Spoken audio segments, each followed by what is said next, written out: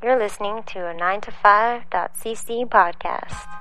Hey everyone, just a quick reminder that if you're going to be making any purchases on Amazon.com, Amazon.ca, or Zazzle.com, please go to www.9to5.cc first and click the links in the sidebar or at the bottom of the page to support the site. It makes no difference to you, but it really helps us out a lot. Enjoy the show. Thanks.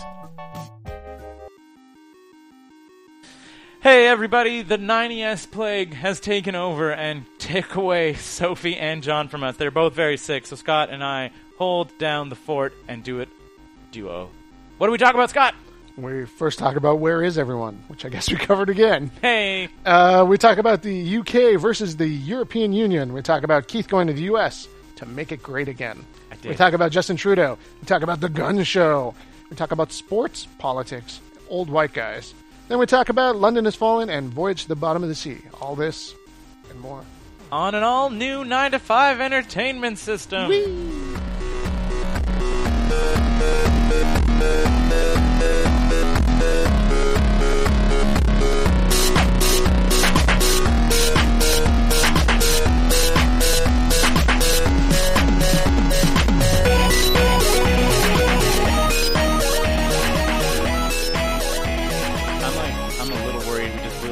Material before we hit record. Rolling in the aisles. So much funny. Hey listeners, this went from being another Full House podcast. I sent a text message, as I usually do on Sunday afternoon, a little peeling back the curtain of the magic of 90S. Even though it's Thursday when you listen to it, we recorded on Monday. Our secretaries were working hard. Yep, we coordinated it. We sent the appropriate information to everybody last night on Sunday. Everybody said they were down. And now John and Sophie have taken ill, so it's just Scott and I. And I don't know about Scott, but I did not prepare anything because I was like, I'm just going to ride on the coattails of John and Sophie, and now they're not here. So I don't know. I don't know what to talk about now. I had a bunch of stuff that I was going to fire off with John and Sophie. And you're like. So it's not that I wasn't prepared. I was really, really prepared. You're like, this is material that's going to bounce right off John and Sophie and like engage them and all that stuff. So yeah. Brexit. Yep. Yeah, so that happened. Yeah, exactly. Has it been that long?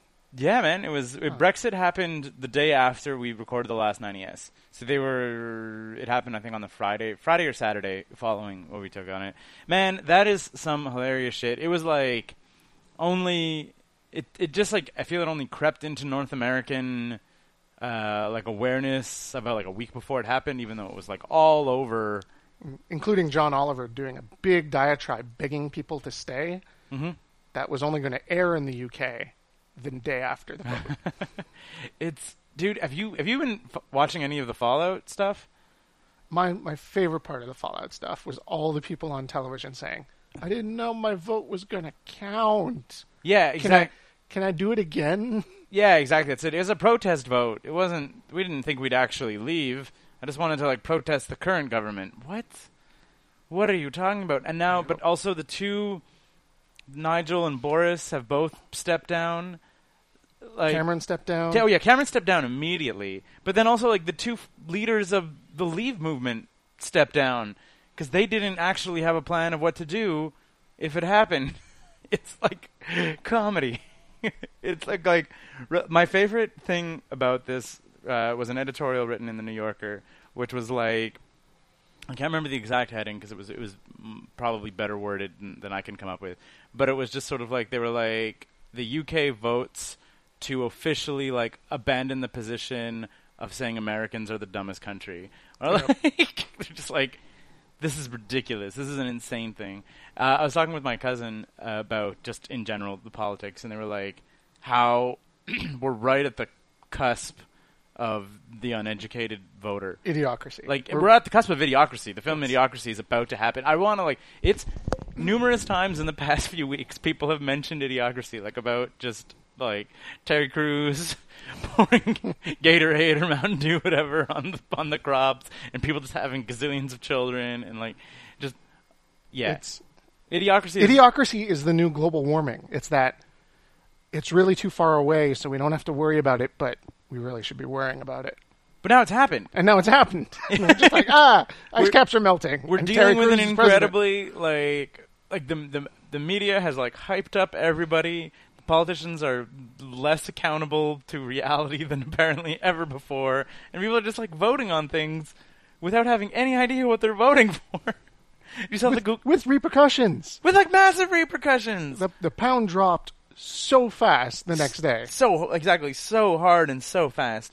It just it dropped to like $1.48 American. yeah, it was two almost like two and a quarter. Yeah, it was high. Yeah. Well, it was British pound sterling. Like it's the thing. It's supposed to be like. The it's gold supposed standard. to be, well, yeah, but it's supposed to be like a safe and stable currency. They're not supposed to be like, we're leaving the EU. Why? Reasons. Like, did you heard about the 350 million pound claim? Yeah. And how it was like someone else said that UK spends 350 million pounds a month on like social services for the rest of the EU. Yeah. Which is not true. Like. Fabricated number, but then the leaders of the Leave side had like their buses and just had like without context 350 million pounds, but without actually saying no. But then they said like, this money could be spent on our national healthcare system. Yeah, and someone broke that down, like what it actually was, and it was like 190 million. Yeah, and they're like, and that is a little bit less than what it would cost for us to be able to enter the financial markets of all the countries in the EU. Yeah. Like it would cost about 200 million if we wanted to trade in Paris and we wanted to trade in Berlin and we wanted like it's just that's just the cost of business. It's the cost of a trade agreement, yeah. like which we had for free in the EU, and so instead of paying for the trade agreement, we are paying for social services outside of. Well, we're paying into the EU, but it's not just for the trade agreements. It's not just for the access to the financial markets. Yeah. So insane. It's amazing. Completely insane. And then whatever, and we're like 4 months out from a Trump presidency. So, hooray! I had a terrible thought about that. Which was? Just at the Democratic National Convention, Hillary Clinton names her vice presidential candidate. And it's Donald Trump. And everything stops, and they just take over right away, the two of them. They're just like, we're in charge. We're in charge, and the entire country gets mad. Man, I was so if you've been following the 9 to 5 Instagram, I put up an Instagram every day of my road trip because we were taking lots of photos, and I was like, yay, photos. And we were in the States for the last like 2 days of the trip, or 2.5, 3 days. Beautiful Maine. Yeah, Maine, and driving also up through New Hampshire and a little just touching Vermont as we went on through. And it blows my like we were like. Where are the Trump supporters? Blah, blah, blah. Like, it's hard to figure who they exist. We drove through, like, rural New Hampshire. We kind of took, like, a rural route all the way up. New Hampshire. Like, every second house, Trump. Like, Trump, make America great. Trump, Trump, Trump. And then, like, passing gun stores. And the state motto is live free or die. And I was like, rural New Hampshire. Let's not stop. Like... I do not want to stop right now. But then it's hilarious because they're so close to Vermont. Like you're like literally less than 30-minute drive you cross into Vermont and there's still like feel the burn and like whatever like it's still up. I'm like you guys are like walking distance from each other. It's is Bernie Sanders going to make Donald Trump president? That's the real question. Like I don't he's talking about running as an independent. And then having a right-wing vote split? And then it's or left-wing vote split. Yeah. But that's... Right. The last time that happened was when Ralph Nader ran and stole just enough votes from Al Gore. Yeah, exactly. Oh, my God, man. Like, but that's the other thing, too, is like that's like the flip side of idiocracy is like as it is, there are Democrats who are like, if it's not Bernie, I'm never voting Hillary. And I'm like, what? Like, I know your two-party system is like... has narrow options, but... You gotta pick one. Like, you can't just be like, oh, the guy in charge of the Democrats is not who I want. Donald Trump instead. Like, I'm like, whatever, say what you want about Hillary, but, like, if you're gonna have to pick between Hillary and Donald Trump, just because Bernie isn't available doesn't mean pick Donald Trump. Don't do that protest vote, because that's what gets England kicked out. Fuck, yeah, exactly, that's it. That's how... Yeah, man, I don't know. I don't know if Bernie Sanders would... You know what I mean? Like, I was like... That's how do you look at that math and say you're not going to become president? You're just going to make Donald Trump president. Well, then he gets to tell everyone that I told you Hillary couldn't be the one to get it done. Oh fuck! You don't like. I told you about that thing on the Economist. That the Economist has a Donald Trump presidency listed as a larger risk to the global economy than like the Islamic State. Like, you're like, the people who are actively trying to disrupt the global economy are a less risk, like a smaller risk to the global economy than Donald Trump becoming president. Oh man, it's insane. I'm so scared. Canada got a decent PM. Which, I mean, like, we also played down the middle. Like, we got basically a Hillary. Like, Justin Trudeau's not obviously the most progressive guy that we could have got because Mulcair changed what the NDP was about while he was in charge. We didn't get Jack Layton, is what I'm saying. We didn't get Jack Layton. Yeah, exactly. No. Mulcair played some fishy games with what he was trying to do and played the NDP. He always looked like that guy, though. He looked like that guy. Just kind of slimy. Just kind of slick. Yeah. Yeah, Mulcair lacked, like... That was another... He lacked conviction. But yeah, exactly. Like, I feel that that's what parties need to do, is what the Liberals did, which is to be like, who's the youngest, coolest guy in the party? He's the mouthpiece. Like, I don't think everybody knew what the Liberals were up, but he looked great in photos and he looked great on stage. Like, I'm like, no, I'm not. I think that's a little simplistic. I think that... I said I don't think everybody. I think that Trudeau did at least say what he was going to try to do. Yeah. I don't think he's done a whole lot since taking office that has been like, whoa, where did that come from? You know, he's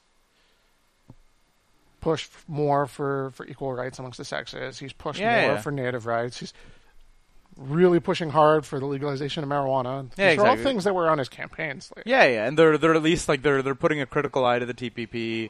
Like they're doing. And he does seem pretty passionate in Parliament. Yeah. Getting on the floor and moving people around. Throwing out elbows. But, you know... And apologizing repeatedly for it. I can see if you were in a job where people were just, like, being schoolyard idiots. And you're like, can we just... God damn it. Getting up there and moving stuff around. Yeah. I get it. Yeah. You shouldn't be shoving people around. But I get the frustration that led him there. Yeah, the frustration that led people to that point. But yeah, no, I don't think anyone who voted for the Liberals have been like, damn, I didn't understand what I was doing. No, but I do think that some people, I don't think anybody regretted the vote, but I do think some people didn't really know what they were voting for and voted for the charismatic son of, like, a beloved prime minister. Like, I think that there's a chunk of the voter base that voted that way. Like, it's not like it's, because remember, like, he's just the leader of the party. Like, the party still votes on policy and all that stuff. It's not the same as in the States where you kind of have this autonomous presidency and then like an elected Senate underneath him. Like you elect a party and he was the appointed party leader. So it's not like he single-handedly can do things without the party's approval. He's still reflecting the ideals of the party. And I'm saying like he is upholding those ideals. He's not, nobody's gone crazy, but I do think that a part of the vote, like they did so much better than they were projected to do. And I think part of it was Mulcair kind of came off as, like, slimy. And so they gained a lot of the younger left vote, didn't want another conservative, so they jumped to the Liberals just to, like, play it safe. Yep. And, like... A lot of people were fed up with the Conservatives. Trudeau was playing... Like, when you had the NDP playing to the center and the Liberals playing to the left, they kind of started looking real similar in terms of, like, what the policies actually were. So you were like... Just one of them understood how the internet works, and the other one didn't. Pretty much. But speaking of how the internet works, did you hear about the thing last week about the Democratic sit-in, that they're still trying to get these gun laws? And then... just recently, 16 senators from the Republican Party jumped to the other side. Whoa. Mitch McConnell is having a fit. Yeah. And he's like, oh, damn, this is happening. Yeah, well, it was so funny. What was it? Okay, there's a few things that like stuck out to me from that. One was so the Republicans, the Democrats staged a sit-in, and basically like a bunch of them ended up staying just in the Senate for like 25 hours, just like clogging up the process, just literally not even filibustering, just like sitting and not going home as a protest to get media attention. Who's the speaker? Is it Ron Paul? Ron Paul, I think, is the Speaker of the House. That's not right. Not Ron Paul. It's that orange dude. No. It's new. Look it up. I don't have my phone. Anyway, so the Speaker of the House, in order to is a Republican. In order to prevent publicity on this, ordered the C-SPAN cameras to shut off because he was like, the House is no longer in session. You should not be filming. We have closed, the proceedings. So under normal circumstances, you shut the cameras off. So shut the cameras off. So C-SPAN had to shut the cameras off. But then... Had to? I think had to. I think in their... They had to shut their cameras off, whatever. But then the Democrats, thankfully, I guess some of them are under 40 or whatever, were like, we can just Periscope it. So C-SPAN started playing the Periscopes, the Periscope video. Nice. On TV, and I was just sort of these crappy phone. Paul Ryan, that's right. Man, he looks like the T-1000. He really does. Anyway, so then Paul Ryan finally ordered them to stop, and they finally stopped or whatever. And then, but like I said, I thought it was hilarious that there was Periscope on TV. And then Paul Ryan orders them to stop, and then they were like, we're not gonna succumb to the demands of a few people, and it's just protest is just a tactic to it's just a publicity stunt and whatever. And then everyone's like, well, yeah, of course it's a publicity stunt. The Republicans are refusing to deal with a bill that 92% of the population supports.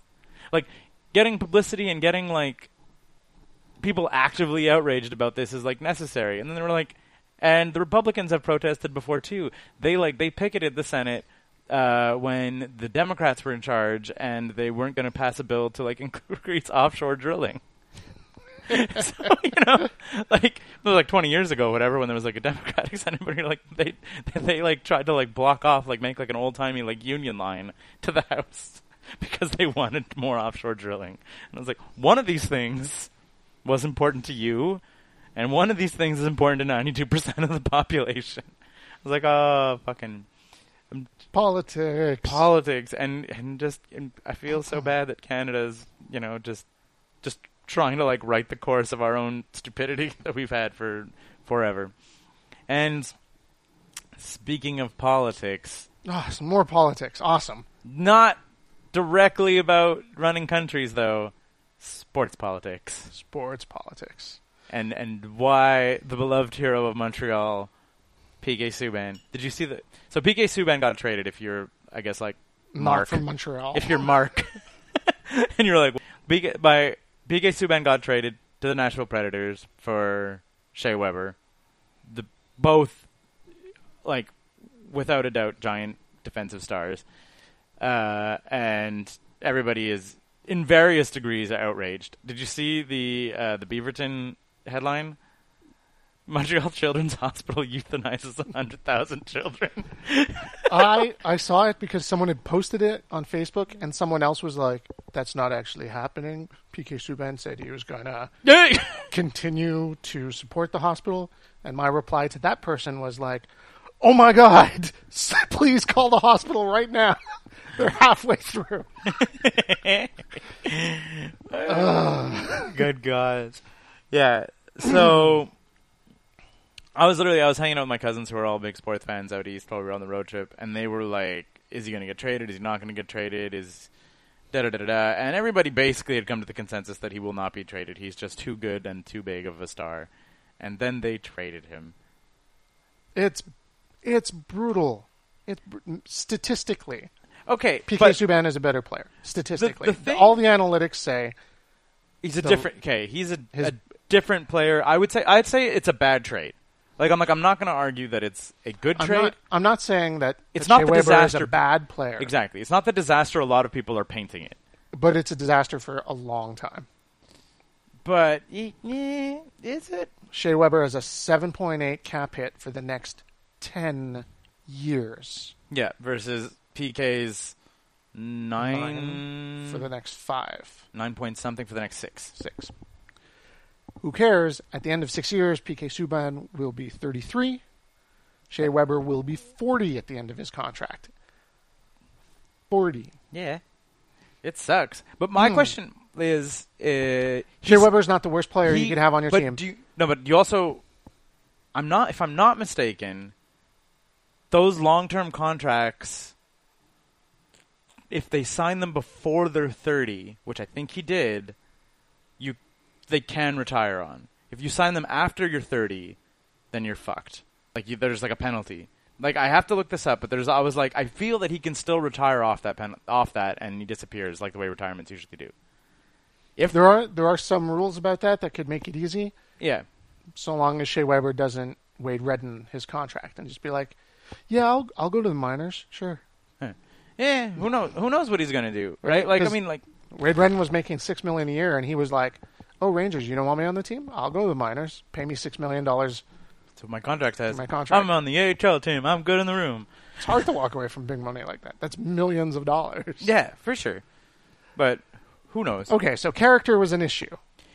And obviously there was some problems in that locker room. Because in a year, and everyone says there wasn't, but in a year where PK Subban pledges $10 million to the Montreal Children's Hospital, and the team votes to say their Community Outreach Leader Award of Excellence goes to Max Pacioretty, obviously they're trying to fuck him a little bit. Yeah, no doubt. That is not a nice thing to do as your teammates. My cousin Brandon is basically he does and not just $10 million. Like I work at the Children's Hospital. Subban was there all the time doing stuff, constantly, and like weird stuff and ridiculous stuff and funny stuff. Like he did a whole thing where he set up a winter wonderland for the kids where he wore his pajamas and had face paint. Yeah, the videos are touching. And the videos was 2 minutes long, but he was there for like 4 hours. Yeah. Right? So anyway, my cousin Brandon basically he writes a sports newsletter called Casual Observer, where my uncle is a former reporter for the CBC. His sister is like going into journalism, whatever. They're very like into writing and journalism and actually like researching it and follow sports. If there's any guy who I'd consider to be like a sports expert, it'd be like one of my cousin Brandon is like up there. And he's like the easiest way to paint it is Michel Therrien doesn't like PK Subban. But you look at it like objectively and you're like, Michel Therrien might not be the coach for very much longer. Like they hired Muller as the associate coach, which is not really even a position that most teams have. Muller turned down the assistant job in St. Louis when Hitchcock announced that next year was his last year. So you have to imagine he was like basically had St. Louis lined up. Like there's at least some. I don't think you want to ever have St. Louis lined up. Huh? St. Louis, the almost there team. Yeah. Who knows? You don't think he was next in line after Hitchcock when Hitchcock announced his retirement? Like he said next year is his last year. But if you choke in the playoffs one time in St. Louis, you get fired. Hitchcock didn't. He didn't choke. He had 1 good year. But that's a thing. Anyway. And if you coach terribly in Montreal, you keep coaching. Yeah, but anyway, either way, I'm just saying. So like, job security one way or the other, if you're looking at, you're like PK Subban is like a bona fide star, and if the organization wants him to stay, Therrien is going to suck it up and have to make it work. Like PK is like a big enough star that like. I'm gonna say just one name for you, Mario Tremblay. Yeah, but you think that do you think Bergevin is Savard? Was it Savard? No, it wasn't Savard. It was Savard took over after. Fuck, who was the GM? That guy with the weird crew cut. Yeah. Who got snowed in the trade. Yeah. Ooh. I can't remember. Fuck. Anyway, either way, but you're like, if you go to Jeff Molson, like that trade had to get like cleared by Jeff Molson. No. You don't think? With the amount of, I think Bergevin could have laid his rep on the line. It's like, if you're not going to let me run this team, then. But it's such a ballsy play when you're looking at the. It is a ballsy play. Jersey sales and merchandise and all that stuff. Sure, it's super ballsy, but I think that's the kind of thing that Bergevin would do. It's I don't tough. think it's going against his character to suggest that. No, him like, are you sure? If you're not ready to let me run this team, then maybe I should step down as general manager. Maybe. Anyway, long story short, there's a whole bunch of stuff that like the management had to be okay with it. You can't trade a player like a blue chip player like PK Subban without everybody being on board for it. Like, just even advertising and marketing and, like, all that stuff. Like, everybody kind of needs to be on board when you move, like, someone that big. And like I said, there's the issue of branding, to me. Like, apparently the Children's Hospital thing, when you talk about, Max Pacioretty is the community outreach guy. When you look at the Children's Hospital thing, supposedly... Reggie Wool. Yeah, exactly.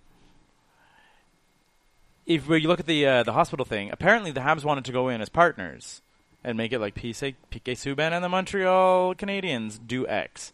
And PK was like, nope, it's going to be PK thing. Which you can kind of like, you can imagine that as like, I want to be in charge of my charity and and blah, blah, blah. Like, you can see like good reasons for that, but then you can also see reasons being the Habs being like, wait a second, go fuck yourself. Like, how did you get that $10 million? Why does anyone care who you are in this city? Do you know what I mean? Like, there is not for nothing. The Canadians still could have made a big donation to the foundation. Yeah. You know what? There's another children's hospital in this city. Yeah. Really not for nothing. Saint-Justine is a gigantic French children's hospital. Yeah. Montreal wants to feel, we got left out. Those kids do not care. No, 100%. They can go. I'm not. I'm like I said. I'm not. Please go. Please Obviously, do that. Get into a bidding war of who's more charitable is like the greatest thing for hospitals ever. Like, I'm not saying that like, oh, it stopped them from making the donation, but you know what I mean? Like, when you're like, I'm gonna make this big giant public fucking gesture, and the Habs are like, oh, that's cool, we could work it out this way, and you're like, no, I got this. There's someone in the Montreal Canadiens organization being like, what the fuck now? You know, like, there is. Some people are being like, what is happening, and why is PK trying to be bigger than the Habs? Who cares? The Habs! I don't care, you don't care. That's why people are outraged. But I'm saying, but the Habs, like, you'd be like, I can see why the Habs would care. Yeah, because you're idiots. Yeah. Because look at the NBA. Do you remember when LeBron left Cleveland? Everyone was mad. They were so mad. They burned all their jerseys, and then Cleveland sucked for years. And then he was like, I'm coming back. I'm going to win a championship. Like, yay! And they won a championship. And everyone who burnt their jersey was super mad. And the whole Cleveland organization was like, yeah, we probably shouldn't act like giant dicks than to, like, have to fucking eat our feet the whole season. And now we got to put a banner up. Yeah. Like, you know what? And now we're going to, like, basically have to retire LeBron's number.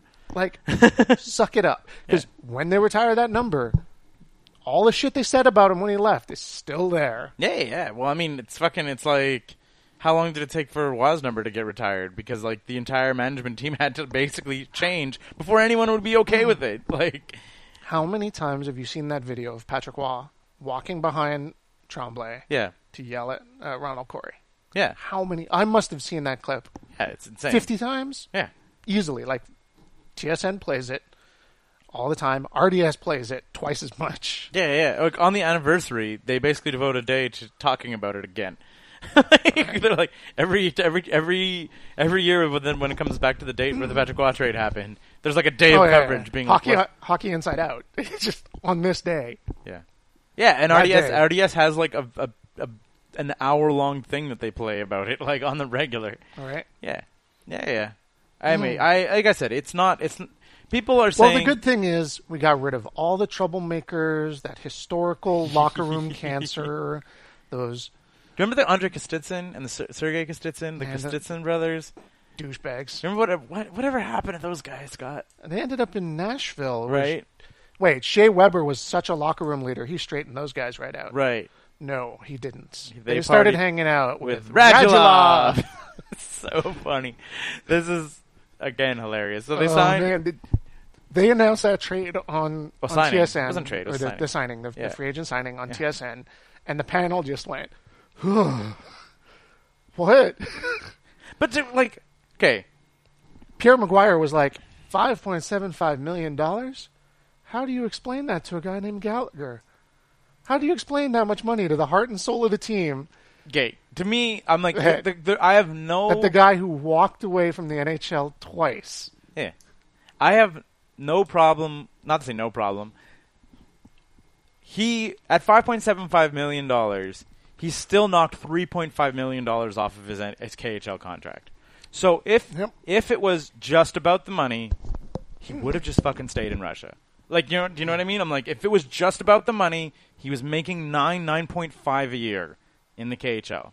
So there's like something is making like $3.5 million is a lot of money to give up to dick around in the NHL. When you're like, I don't even need to dick around. I could just stay at home in the country that I'm from and just like. People are saying great things, but if you're Brendan Gallagher, it's like it's a bummer. Not only is this guy until he starts scoring a gazillion goals, and Gallagher's like, yay. He's taking Gallagher's spot in the lineup too. Depends how you like. He's going to go on that first line with yeah, but I'm saying, someone needs to play with Plekanec. Like Gallagher again. I honestly think Radulov might end up playing with Plekanec. Like, I could see him down on the second line, just like tons of scoring, because Gallagher and Galchenyuk click a ton. And then, like... Yeah, line chemistry is something that Terry is super strong with. That's fair. They're both going to... Anyway, yeah, so they signed Radulov $5.75 million 1 year. I have no problems with that. It frees up $6 million next year if he's garbage. And, like, he has been a top 3 scorer in the KHL for, like, every year since he's gone. Which, I mean, like, the NHL is not the KHL, but... I saw a quote that said he's the best Russian player that's not named... Ovechkin or Malkin.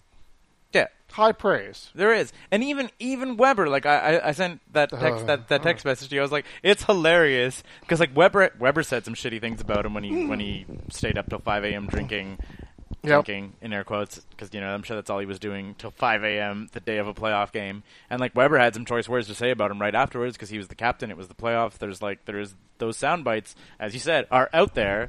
Yep. But even Weber.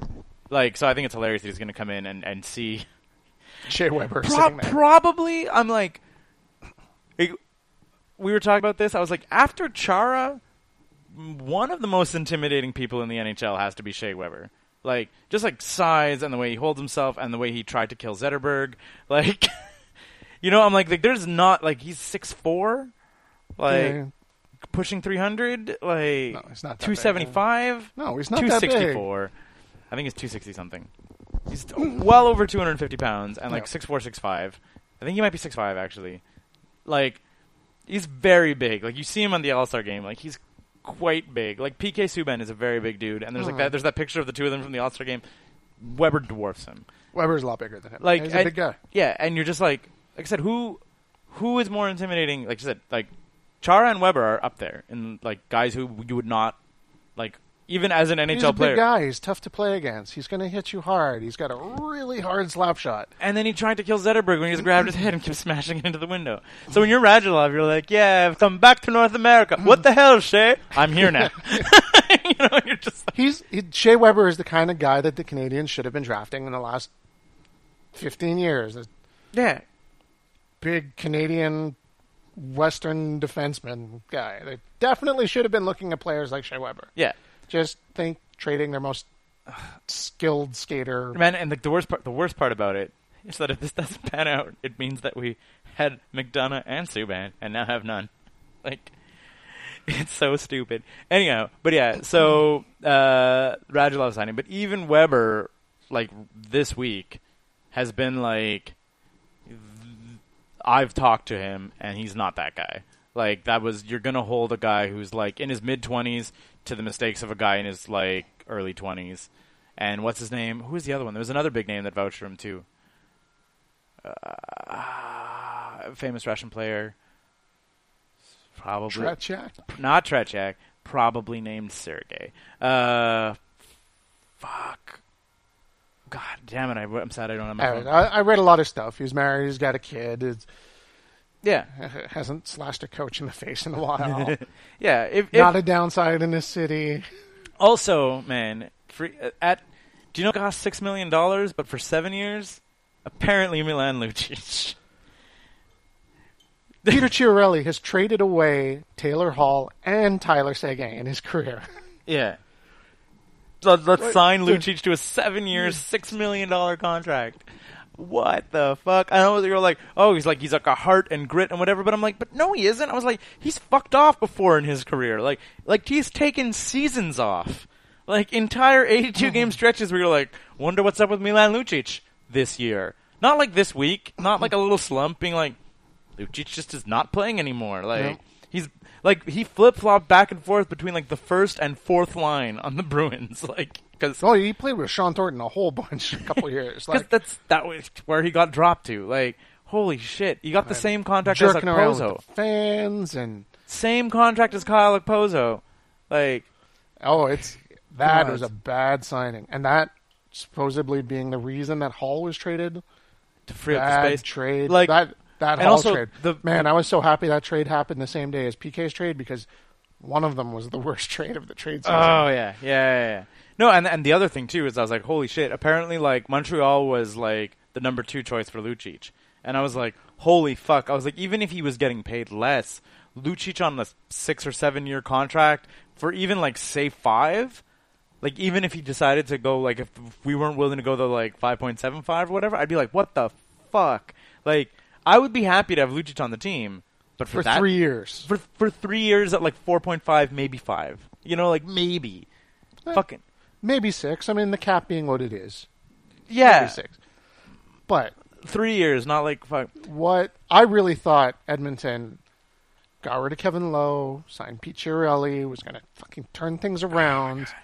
They didn't even manage to trade Yakupov. Like, that was the one guy you thought for sure was going to be gone. Yeah. They got rid of Taylor Hall for Larson to New Jersey, so now we have to play against them a whole bunch more. Yeah. That guy's going to put up 80 points this year. Easy. Mm-hmm. Yeah. Stupid Chiarelli. Comically terrible. I cannot, like... The only thing that makes me happy is that Buffalo only got a little bit better. Boston didn't make any moves. Boston they lost. Philly did nothing. They Philly lost signed Erickson. Yeah. Toronto and Ottawa didn't make any moves of consequence. Toronto. What did Toronto do? We unloaded everybody. We signed Austin Matthews, and I'm like, what next, Toronto? And they're like, no, that's it. We have Austin Matthews and a lot of cap space. It doesn't matter. You got to sit there for a year. You can't. Don't even. See if Matthews makes the team, man. Maybe he needs a year in there. But like he's gonna make the team because the team is all AHLers anyway. They traded everybody. Like it's not like he's like gonna need to fight for that top 6 spot. It's his because everybody else is gone in Toronto. Yeah. It's fucking. I was like I feel that they unloaded the cap on the basis of the fact that they felt like they had an inside track on Stamkos, and then Stamkos was like, "Wait a second. Even though I'm from Toronto, there's less taxes in Florida, and I'm the captain. I'm going to sign here." What did Yzerman say on that phone? Because he walked away from tons of money. Yeah. Even Detroit was like... He signed for way less than... Detroit was offering 10 for 7? Yep. They were like $70 million. And it's 8 for 9? Something like that? It's like $68 million for 9 years over 70 for 7? Like, it's just... Yeah. What? I like I said, I think that there's your taxes, first of all, which is going to... Yeah, Florida is the lowest of all. Yeah, which is, it's Florida and Nashville, I think, are the 2 lowest. Hey, PK. He just got erased. Shea Weber just took a hit. Like, what? Shit, that was why I signed lower. Yeah, exactly. I was like, the taxes are going to keep you out of Canada, and lots of times. I mean, if you're just thinking money. And I'm like, also, like... It's the fucking captain. Like, I think Steve Yzerman can sit down and be like, captain to captain. Like, this is your fucking team. I'm Steve Yzerman. I'm the greatest Canadian captain there is. We're almost there. Like, we're fucking close. We have a lot of the pieces. We're perennial playoff things. Do you want to captain your team to the Stanley Cup? And I think that if there's a level of competition where you can be like, yeah, fuck other teams. It's not like I'm going to be poor on this $68 million.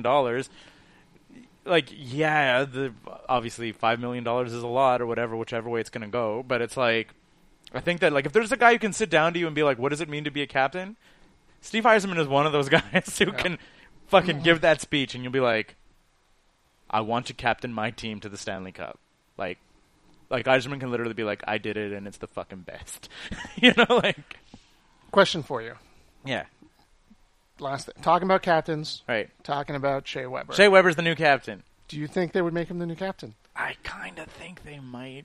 Because it's hard to take the C off of someone. But when you bring in... I feel like the San Jose Sharks have proven that completely false. You can take the C off of anybody and still make it to the Stanley Cup Finals. But where they there is- had there is- multiple former captains on the team. But there is a precedent when you make a trade for a big player that Who you, was a captain. you give them the C. Like Gretzky goes to the Kings, Dave Taylor gives the C to him. You know, that's a thing that happens. Mm-hmm. I think it's going to be a discussion, and I think that And Patches was a quiet guy. it also I think they do because it also helps justify the trade. Where you're like, Shea Weber was an alternate on Team Canada. It does buff up the shine that is on leadership. Exactly, that's it. It's just sort of like with all due Pacioretty can totally. Just say it was his idea. Yeah, exactly. You know what? It was like Max Pacioretty. Like, I'm very happy to be the captain. I'm very honored to have been the captain, being one of the captains of the Montreal Canadiens. But I feel like we have a person who's earned a spot in the league with the C. It's totally the speech is written. exactly. And like I said, You can Google that speech. Yeah, you can exactly. read it right off the search engine. how captains hand off the captaincy. Like I said, former captain in Nashville, like an alternate captain on Team Canada. He's one of those guys, like who you could put the C on. And Can't you wait for all those great after-game interviews? Just need to focus and stay on our game plan. because Pacioretty's after game interviews are so fucking sweet.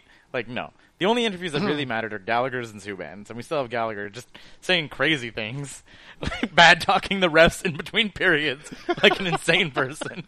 I told you about that, right? Yeah, that's not going to happen anymore. He's going to come out and talk about focus and stay on the game plan. Yeah. One period Gallagher, at a are you time. going out there?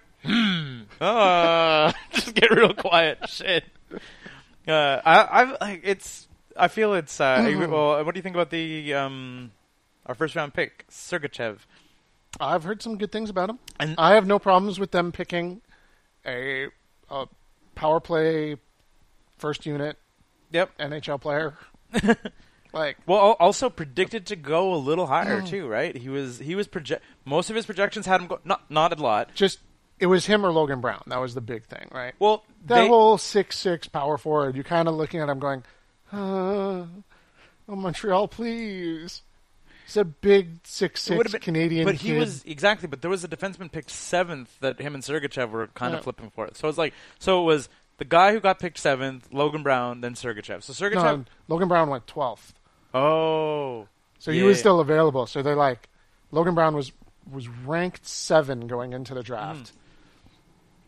Obviously, the scouts said something. Well, not just obviously the scout said something. Like that's the whole thing when Bergevin was like, was he being shopped? No. And then we signed Sergachev, and I was like, then why did we sign Sergachev? Oh, we traded Subban. Like, yeah, there was. If you could draft the forward, and then you're going for like pretty much the best defensive prospect that was left, and who was supposed to be a 1A, 1B defenseman. Yep. Big guy, big body, plays a big game. hard to play against and all that stuff. The only Everyone has said nothing but good things about him. I watched some of his highlight reels. He can play. yeah, I also honestly think that It was like, but Logan Brown is still available, and he's that. Why are you drafting the small guys again? Sergachev's not that small. He's not a small guy, but you know what I mean. Yeah. It's like, were you going to pass him up for another 5 Scott, forward?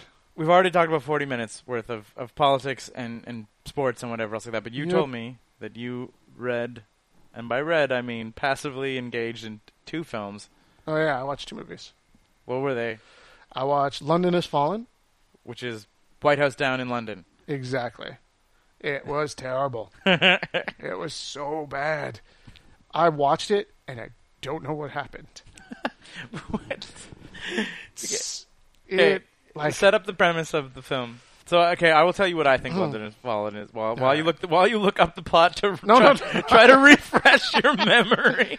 I was like, I want to look up the director's name. What London Has Fallen to me, judging from the commercials that I saw from it, Is the guy from Lost in it? No, that's White House Down. There's like a real actor. Guy from Lost? Yeah, Jack. Wait, so No, he's not in it. he was in White House Down. It is It's starring like- Gerard Butler, the guy from 300. That's it. So there's, from what I understand, a big terrorist attack on London, and then the terrorists take over like Bane, and then they need to fight their way out from the inside. No. Yeah, It's so much stupider than that. So there's a terrorist. Right. He's a terrorist. Right. He sells Hans arms. Gruber. He's bad people. Right. And they fire a drone to kill him Right. at his daughter's wedding. They don't kill him, but they kill his daughter. So he assassinates the British Prime Minister secretly. No one knows it's an assassination. Right. So all the heads of states go to London to attend the funeral, and he attacks London. All of the cops are terrorists. What? Exactly. All of a sudden, Okay, but to be fair, though, from what we have just previously discussed about the UK, this is not the craziest thing that is possible. maybe they thought it was a protest terrorism. Exactly. All of the cops pretty much are terrorists. And they kill the Canadian Prime Minister. Aw. He dies first in the shittiest way. And it's just Aw. like, here's a bomb under your... Boom! He's dead. That sucks. They kill... Our Canadian Prime Minister is a trained boxer. Yeah, well, not in the movie. No. They kill the Everybody. Japanese Prime Minister. They kill the French Minister. They kill the Italian Prime Minister by fucking blowing up a giant church. Westminster Abbey. They blow up Westminster Abbey just to kill the Italian Prime Minister. And then they try to kill the American president. But Gerard Butler is there. And he shoots a bunch of guys with his pistol. So they can't kill him. And then they run through London. Because the whole city is shut down as evil cops chase them How does it for end? 2 hours. They catch the president. They bring him to a building. They're going to execute him. Right. So Gerard Butler comes in and kills them all. Just And kick then- any of them in holes and and like, then- this is America. And then the SAS But blows wait, up hang the on. building. I have an important question. Is Gerard Butler American? Yes. So He's so he is the president's best friend after having saved him in White House it's like Down. so he super easily could have had an accent or whatever because it's a foreign thing. So he could have been from anywhere. What's the sequel to White House Down? He's the same character? He's the same character. Oh, nice. So he's like, it's like a new It's Jack the same Ryan. president. It's a new Jack Ryan thing. I really, really hope not, because there were Well, a lot of it's- those Jack Ryan movies, It seems like it is. and this Jack movie Ryan was ones aren't bad. terrible. Good It was gods. really bad. This was the guy's first American, the director, Yep. whose name is Babak Najafi, Okay. who is obviously Swedish. Right. It's his first major motion picture. He did a bunch of stuff in Sweden before that, and It's real obviously didn't really care that there was a script. Like, just bad. What? Okay, man. really bad. So, have you ever heard of... And there's a good cast in this movie. Jackie Hale Early's in it. Aaron Eckhart's in it. Angela Bassett's in it. They are all garbage. Have you ever heard of the movie Hell Comes to Frogtown? I've heard of it. I have not seen it. Okay. But you know what it's roughly about, though? It's the film... There's a town of frogs, and then the bill comes. No, actually. Oh, there's a shit, town of... then no, I do There's not. a town of frogs, and then a guy named Sam Hell, as played by Roddy Piper, comes. Yeah, I'm now way you're more into interested. it. I haven't watched this movie, but apparently they made a sequel to it where the director employed like Zen filmmaking. Good God. Where they had a fucking sequel to a movie about Roddy Piper coming to a town of frogs, where then they decided we don't need a script for the sequel. I saw White House Down and was like, this is a bad action movie. And London Has Fallen is so much worse. Huge explosions, massive fight choreography. None of it was impressive because you're like, this movie is stupid. That's real bad. But then you said you saw something that wasn't the worst. I saw 1961's Voyage to the Bottom of the Sea.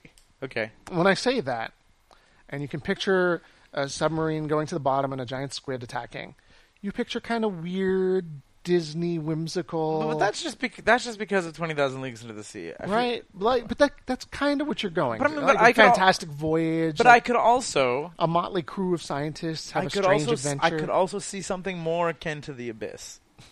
No. See, the sky ignites on a fire, and the entire world begins to die. Right. And this ship has to get to a specific part of the Pacific Ocean, or in the Atlantic, to fire a nuclear missile at the sky to try to burn it so brightly that it snuffs itself out. And in this 2-hour voyage, all the sailors are dealing with freaking gigantic stress and nervous breakdowns because their families are dying, and they get radio reports of like The world's dead. the world is dying, and every time they surface, the sky is red and on fire, and it's like 175 degrees. Super dark. 1961. 1961. This is like even like pre-Cold War. Like this sounds like a Cold War era. Well, right at the start of it, like Yeah, 20 yeah. minutes in. I thought you were going to It say goes- it is right at the start of the Cold War. I guess. Well, no, right at the start of the movie, 20 minutes into the movie, the scientist who built this amazing submarine goes to the United Nations to pitch his plan. He's like, I need to go from here to there, and we'll fire a missile, and this will save the planet. And it's like a Batman episode, like Batman 66. Like, they're all like, this is ridiculous, and the German with the long goatee is like...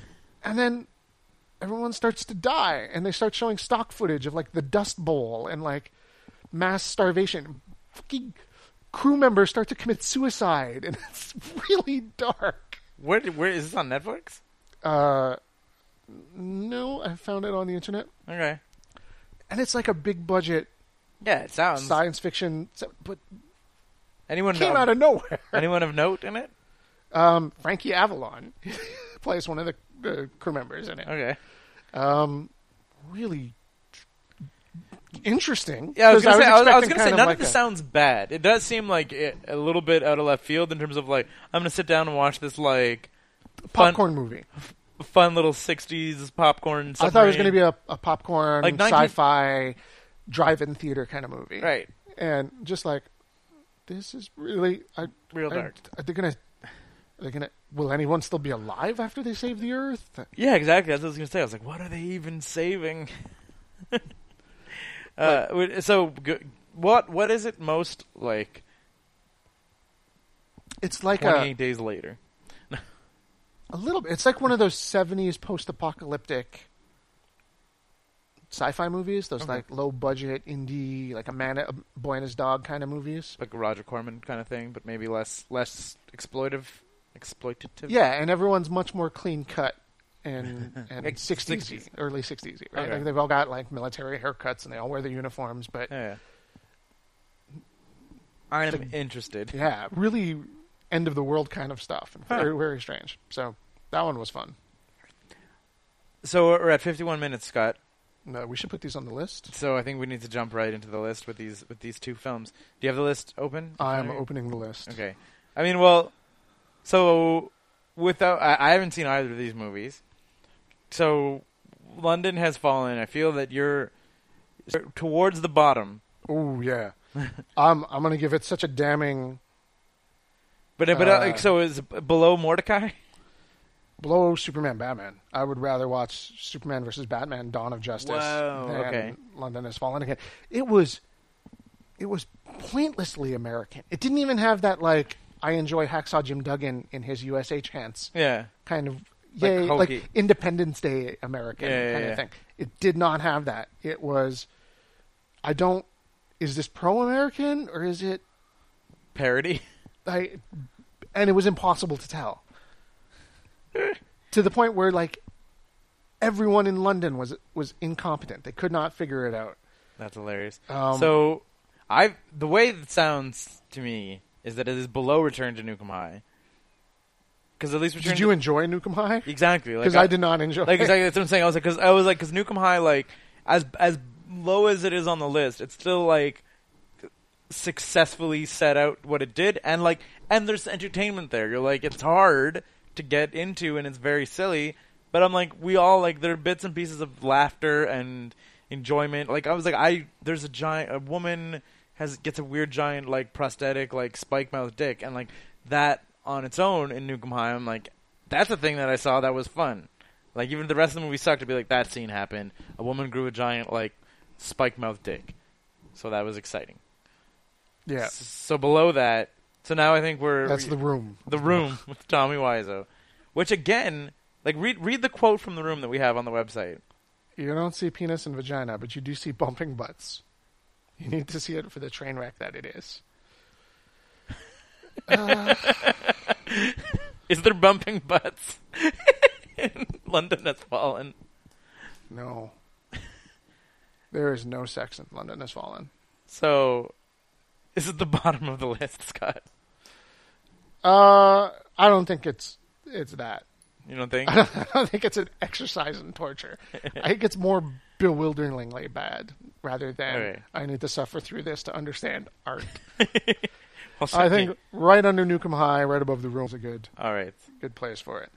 Now I think Voyage to the Bottom of the Sea. It's the oldest film on the list, I think. Yep.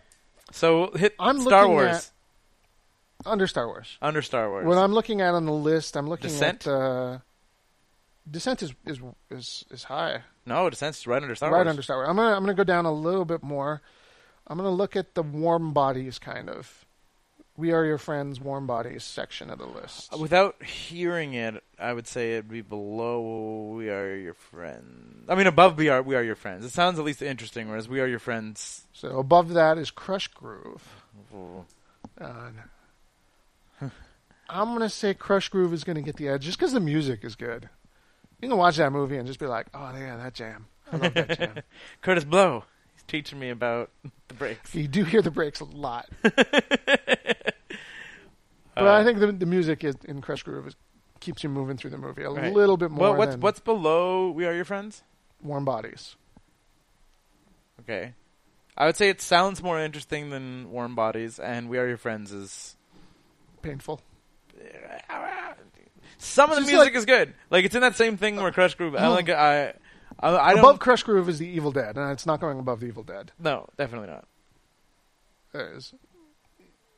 Yeah. Evil Dead was a success. Yeah. Underneath that is Crush Groove. I think Crush Groove really does succeed in what it's doing. Between Crush... If you're saying underneath is Crush Groove, and then I don't think that We Are Your Friends is my hill to die on, so I don't mind bumping it down. All right, so right between Crush Groove and We Are Your Friends, Voyage to the Bottom of the Sea. Write that down. Yeah, I'm going to write that down. You're not, though. So I think that was it, Scott. Do you have any closing comment? Are you... I am going to be very busy this weekend with roller derby and watching UFC 200 after roller derby. Are you heading to Comic-Con? Or is anyone heading to Comic-Con? I don't know. I went last year. Yep. And I did not have enough comic books at Comic-Con. There's a huge complaint about Comic-Con. They had very few comic book artists, fewer writers, had no Marvel booth, had no DC booth, had no Dark Horse booth, had no Image booth. And I was like, the whole cast of Star Trek The Next Generation is here, but... Ric Flair's there this year. That's also fine that they have these occasional celebrities, but... Yeah, but they're signing celebrities. They're not... Most of them don't even do panels. They don't do panels. Although a couple years ago they did a wrestling panel that was apparently really good. Like Nash was there and like a bunch of other people, and a bunch of the wrestlers got on a panel together that was apparently very cool. Panels and stuff are awesome, and I like going to them, but to get into the con, for me, you need comic books. Yeah. And I had... Like, there was a desert of comic books there last time. Yeah. There was a couple of indie shops there. Yeah. I was like, it's not... It's Comic-Con. Comic-Con plus some genre stuff. That's fine, but it really was like 80% genre stuff. And some of the local shops that I go to all the time anyway selling comics. I was like, well... Cool. Hey, guys. Yeah. Hey, what's up? You're here. All right. High five. And then... Do you have my pull list? Exactly. We didn't bring I was a little underwhelmed last year. Yeah, well, just, I don't know. Anything else going on? Fantasia starts. I think by the time our next episode comes out, John and I will be in the thick of Fantasia, most likely. Doing our thing, watching a lot of movies. Nice. This was the 9 to 5 Entertainment System, everybody. Bye!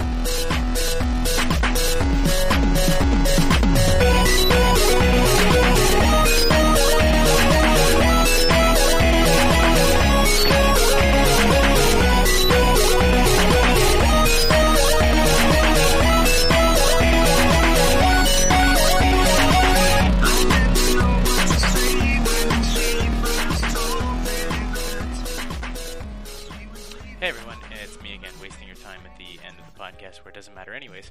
Look, if you're a fan of the show and the site in general, please take the time to like us on Facebook. We are number 9TO5DOTCC, 9to5.cc on Facebook, and also follow us on Twitter. We're at sign number 9TO number 5CC on Twitter. So, and also be sure to check back on the site for something on Mondays, probably. We have Zombies and Loathing After the Bomb usually on Tuesdays. We have a new comic in 9 to 5 Illustrated every Wednesday, a new podcast every week, usually on Thursday. It's either going to be a 90S or a Go Plug Yourselves. And on Fridays we have Fine Arts with either Sophie and Scott. And, maybe John will even contribute one of his mega articles at some point too. You can only hope. Alright, thanks. 9to5.cc. We're not working. Why should you? Thanks for listening.